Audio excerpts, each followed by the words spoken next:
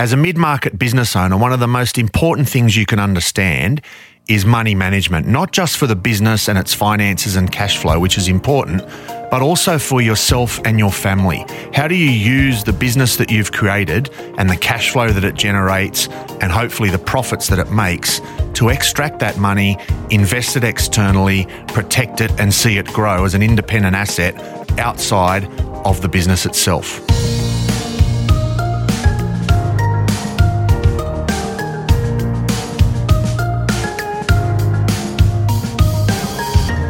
Hi, I'm Craig West, and in this episode of Mid-Market Matters, we're talking to Michael Bova from Family Wealth Advisory, and we're going to find out how you can better manage your money inside the business and, even more importantly, outside and create a separate asset altogether.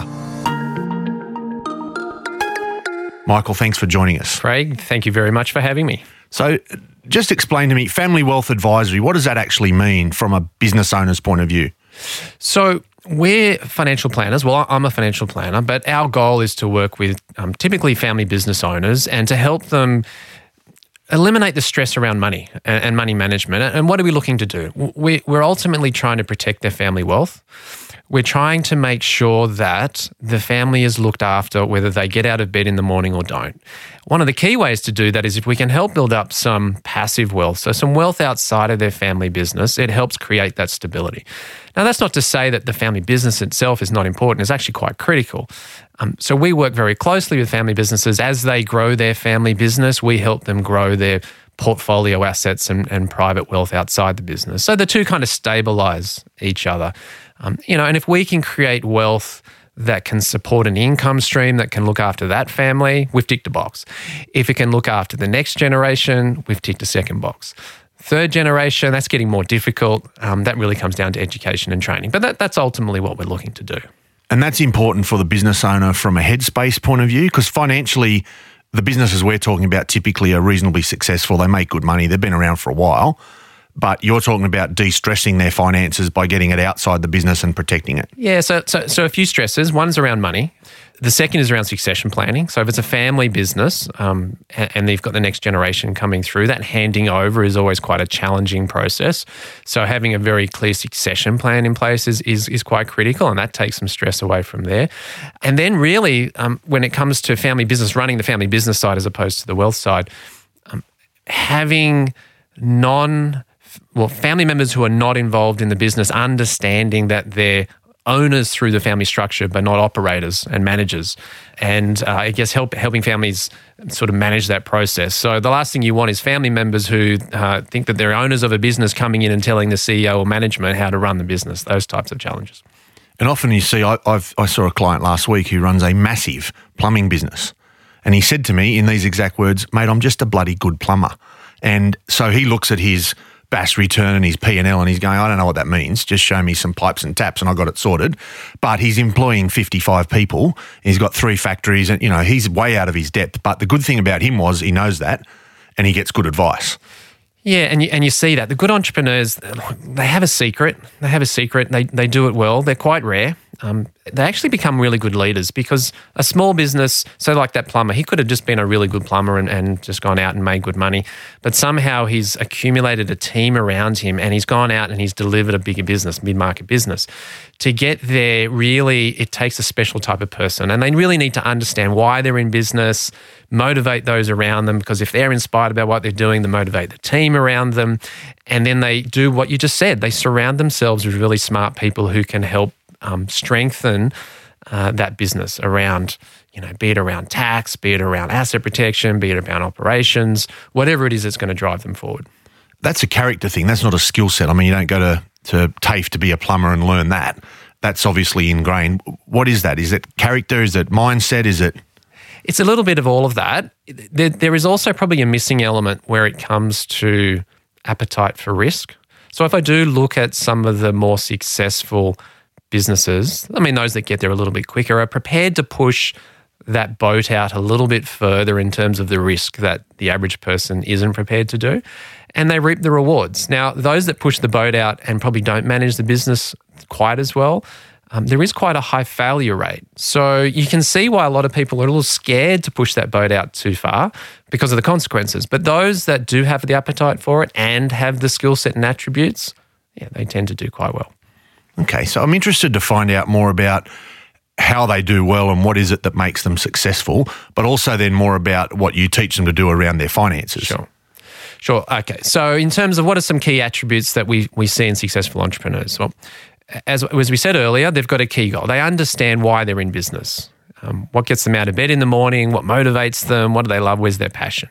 They then tend to build a business around that. But more than that, they develop a burning desire around that passion. A burning desire, it just totally consumes them. That's what they want to do. And then they take that and they implement it in a strategic plan. And that strategic plan is really about how do they get from where they are to where they want to get to. That's really the key. A lot of people can sort of have the first burning desire, but without that strategic plan to get in place, very rarely have I seen it succeed. So they've got a strategic plan in place and they've surrounded themselves with a board, and the board of mentors and advisors helps them sort of execute that plan. Because as you go from small business to mid-market business, one of the challenges you're going to get is the staff numbers are going to go up. As the staff numbers go up, silos start to get created. You've got market over here, you've got a division over here, this division over here doesn't think that division over there. They all think the boss can do the job, but they don't think that division over there can do the job. And once you've got silos, you miss out on that Armada principle. You know, the Armada, like when an Armada of ships arrive, it's quite powerful. If they arrive in dribs and drabs, it's not quite the same effect. And that's the challenge the CEO of a mid-market business starts to face is how do we avoid those silos? So assuming we've got to that point and we've got a successful business and we're making money and we've been around for 10 years or more, what does that look like then from the family wealth point of view? What does the owner need to start to think about? Yeah, so we work really closely with family businesses in helping them extract some of the excess profits from the business and direct it into investments outside of the family business. One of the main reasons is diversification is so critical. Just in case anything ever went wrong with that business, the last thing you want is the entire family wealth going down with the business. So it makes sense from an asset protection point of view. We work very closely with their lawyers and accountants in how to effectively get the cash out. What is the most effective way to get some of the cash out of the business to grow wealth for the family? And that's where that knowledge around tax helps. So working closely with their accountants, how does the money come out, dividends, salaries, incomes, those type of things. And once it's come out, where does it go? Where does the cash flow actually end up for the family so it's protected? Protected for them as well as protected for the future generations. And that's where asset protection is really important, but also estate planning. So your model, firstly, to get back to the basic principle is don't reinvest or leave all the money in the business, take some of it out and put it somewhere else where it's protected. Yeah, have a strategic plan for the business. It's going to require a capital to keep the business growing and being competitive. But on top of that, if there's surplus cash flow there, let's grab it. Let's grab it and get it out. So you don't have a lazy balance sheet. The business is working hard. You're building wealth there. You can see your personal wealth growing alongside your family wealth. You get the double motivation, the double inspiration, and it just manages your psychology. Because if the business has a bad year and you've got $10 million of investable assets, you're going to be less stressed than if you've got nothing outside the business and you have a bad year and cash flow's tight. And then you've got financial stress, and financial stress is just depressive. Yeah, and leads to really bad decision making in and outside. That's absolutely right, Craig. Yeah. So once we do that, and let's assume we can get to a point where we take, is there a fixed percentage you normally recommend, or it's horses for courses, obviously? Look, there's some basic principles of pay yourself first, and from those principles, the 10% tends to come up. Percentages on companies is quite difficult because if it's a supermarket retail chain trading on a very low percentage margin, taking 10% out would be quite difficult. Some high-tech firms that have incredible margins, 10% would probably be a bit low. But in terms of the profitability of the business, if you can draw money out, and let's say you're pulling out $300,000, $400,000, if you're pulling out $300,000 a year to your personal wealth, 10% of that, $30,000 a year, is kind of your minimum amount you want to be saving if you want to become quite wealthy outside of the business.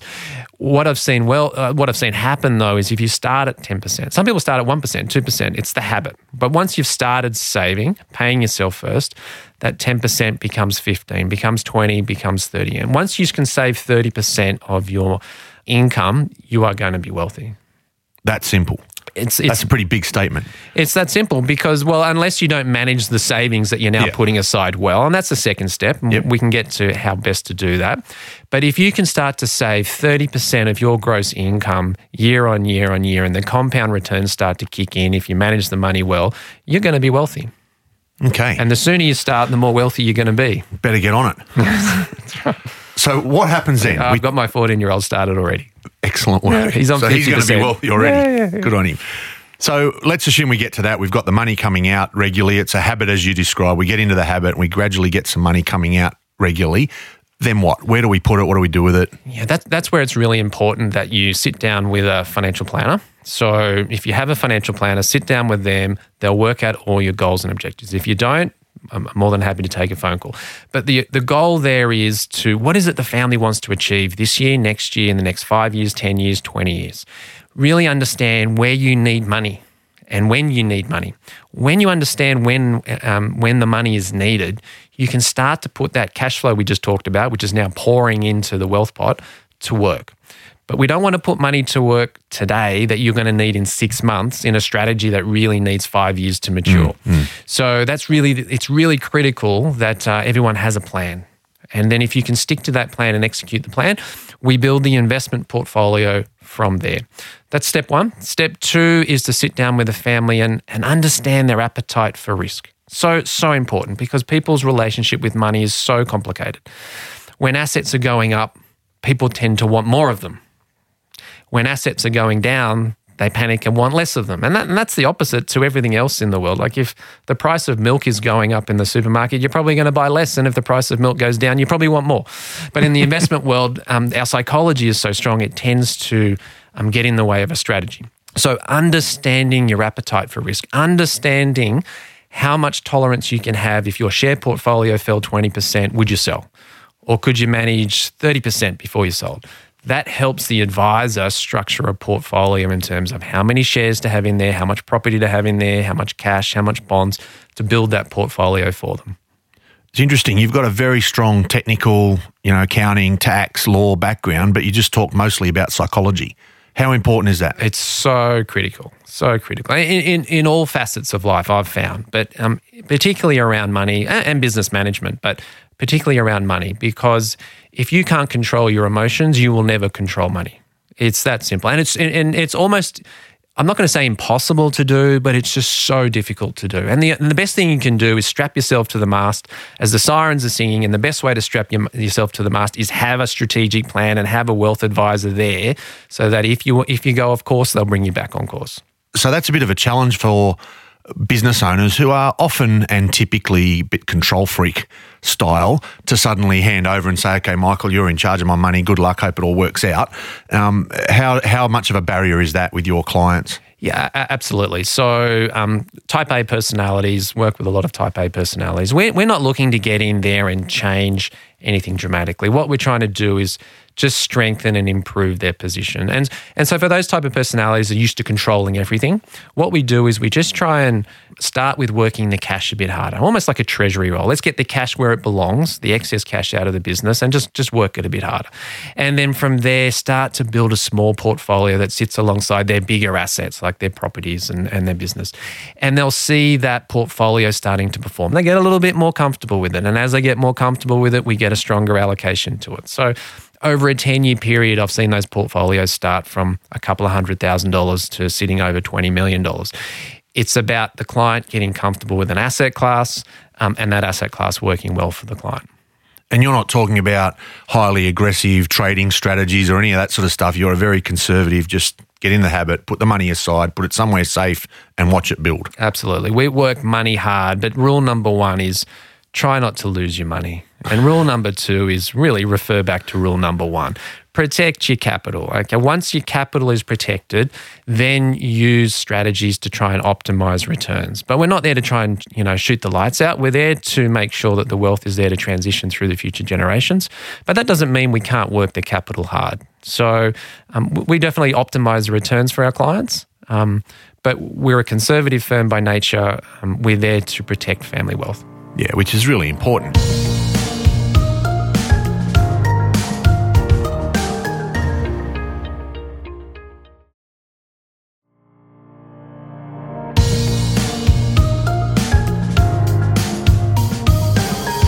How much of a conflict is there between, from a business owner's point of view, you know, I've got one at the moment who's looking at selling the business. We're probably going to get $5 to $6 million out. And he's saying, well, what am I going to do with that? Because at the moment, the bank's offering me 2%. In his business, he's making 25. How much of that is an issue to say, well, shouldn't I just leave it in the business and make 25? Yeah, so great question. What should a family do? Should they keep running a family business or should they cash out? There's a mathematical answer to that, but that sort of doesn't really take into account some nuances that are quite important. So many families would do so well if they just put their money in a well-diversified portfolio and left it alone, and the compound returns just work their magic over a period of time. I think I was reading once where if all the Trump wealth that Donald inherited was actually just put in a broad-based index fund, he'd actually be more wealthy than he is today. But what it ignores is the importance of family business and having family members work in a family business and keeping a family together and the benefits of doing that. So that's really where the magic of having a family business is. And that's why you see that the successful ones go from generation to generation, because you can get them in the business. You can train them how to run the business. That keeps that business going. If you cash out and you have a portfolio of assets, it'll do well. But in terms of the family, it'll just get split between the next family and then divided between the next family. And that's not a good or a bad thing. But in terms of the compound returns of building a business, I mean, you look at the ones that have done successfully, like Vizzy and Richard Pratt, and they're obviously we're out of mid-market now and we're going into large business. But that just needs to be considered. So there's no right and wrong answer. Should you sell? Shouldn't you sell? It comes down to your succession plan and getting a balance between what's the objectives. You mentioned asset protection before, particularly, obviously, being in any business is risky, some a lot more risky than others, but they're all risky at some level. Taking money out, investing it separately, what are you looking at there in terms of how do we protect that asset? So asset protection is really critical for business owners, has been my experience. To get good asset protection, they've got to work really closely with their accountant. They've got to work really closely with their lawyers. We play a critical role in terms of obviously a broad strategy for the family, but we're not licensed to give asset protection advice. But what I've seen the accountants and the lawyers do is firstly put protection mechanisms within the boundaries of the company or the trust structure or whatever it is that the company's trading out of. So there's strategies you can use to kind of ring-fence divisions within the business. So the first thing to have a look at is an asset protection strategy for the existing business. And then you start to look at strategies around, I guess, the ownership of the business. So first work within the business and then look at strategies around ownership of the business. And then once you've looked at that, the asset protection strategies then look at where does the wealth outside of the business get held. And that's where you start to have a look at things like trust structures. It's where super funds potentially can start to get involved, and depending on the age of the family, you know, superannuation can be a great asset protection vehicle. It can also be an unbelievably tax efficient vehicle. It's just got liquidity constraints. Once the money goes in there, you can't get it back out until a certain age, which is around about 60, unless you're in a transition period if you've retired. So if you go and put money in at 45 to get a great tax result and great asset protection, fabulous. But if you need the money at 47 to buy a house, you're going to have a liquidity crunch. You're not going to... Yeah, so it's horses for courses. And that's, I mean, you mentioned a few things there that are quite seriously technical and complicated. This is not a DIY plan. You need advice. Business owners, I mean, I'm an accountant by background. I've still got a tax agent's license. I don't even do my own tax returns because I just think that's too complicated now. Someone needs to be an expert. You need someone mentoring you and I guess driving that strategy. So for us, take for example the last conversation we had around superannuation.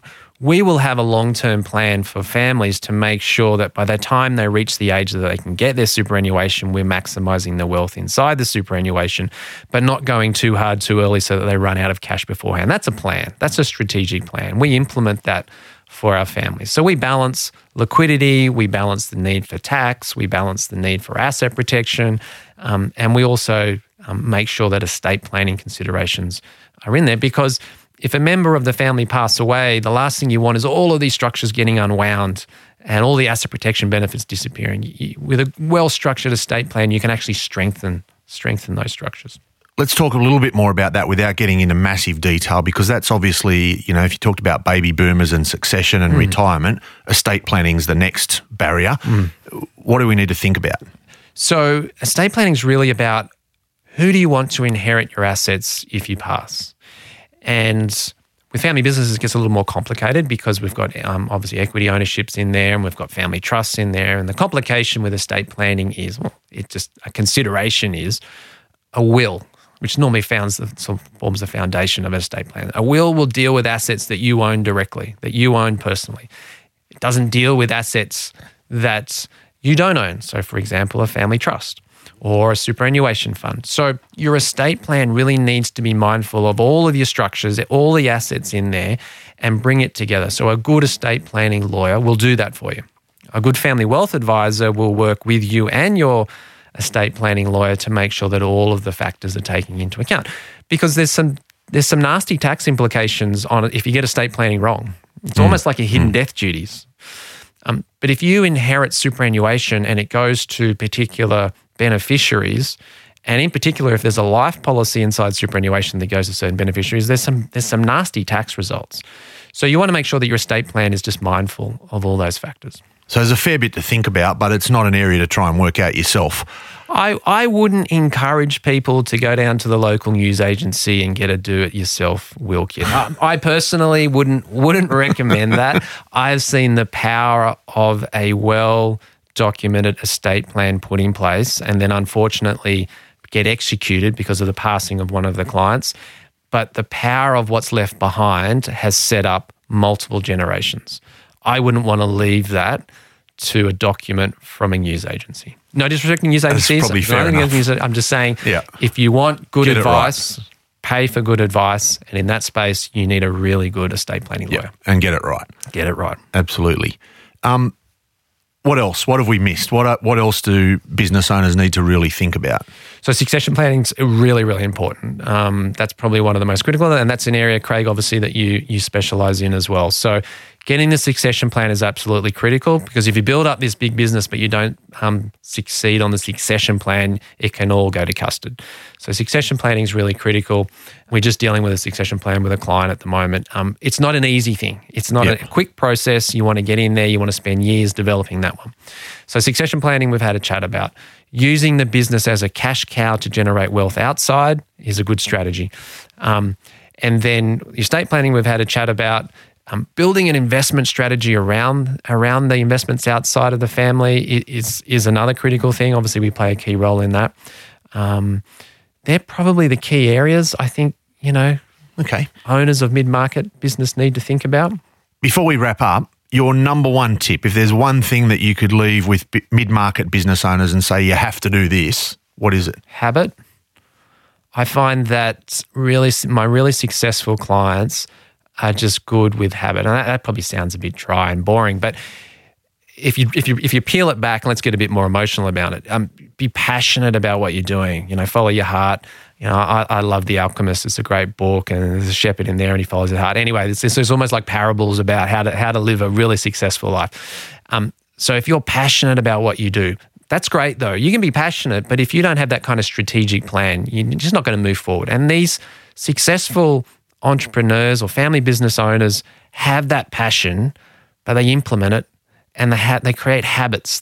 Successful habits every day that they just implement, and once the habit's built, they become successful. So in a word, habit.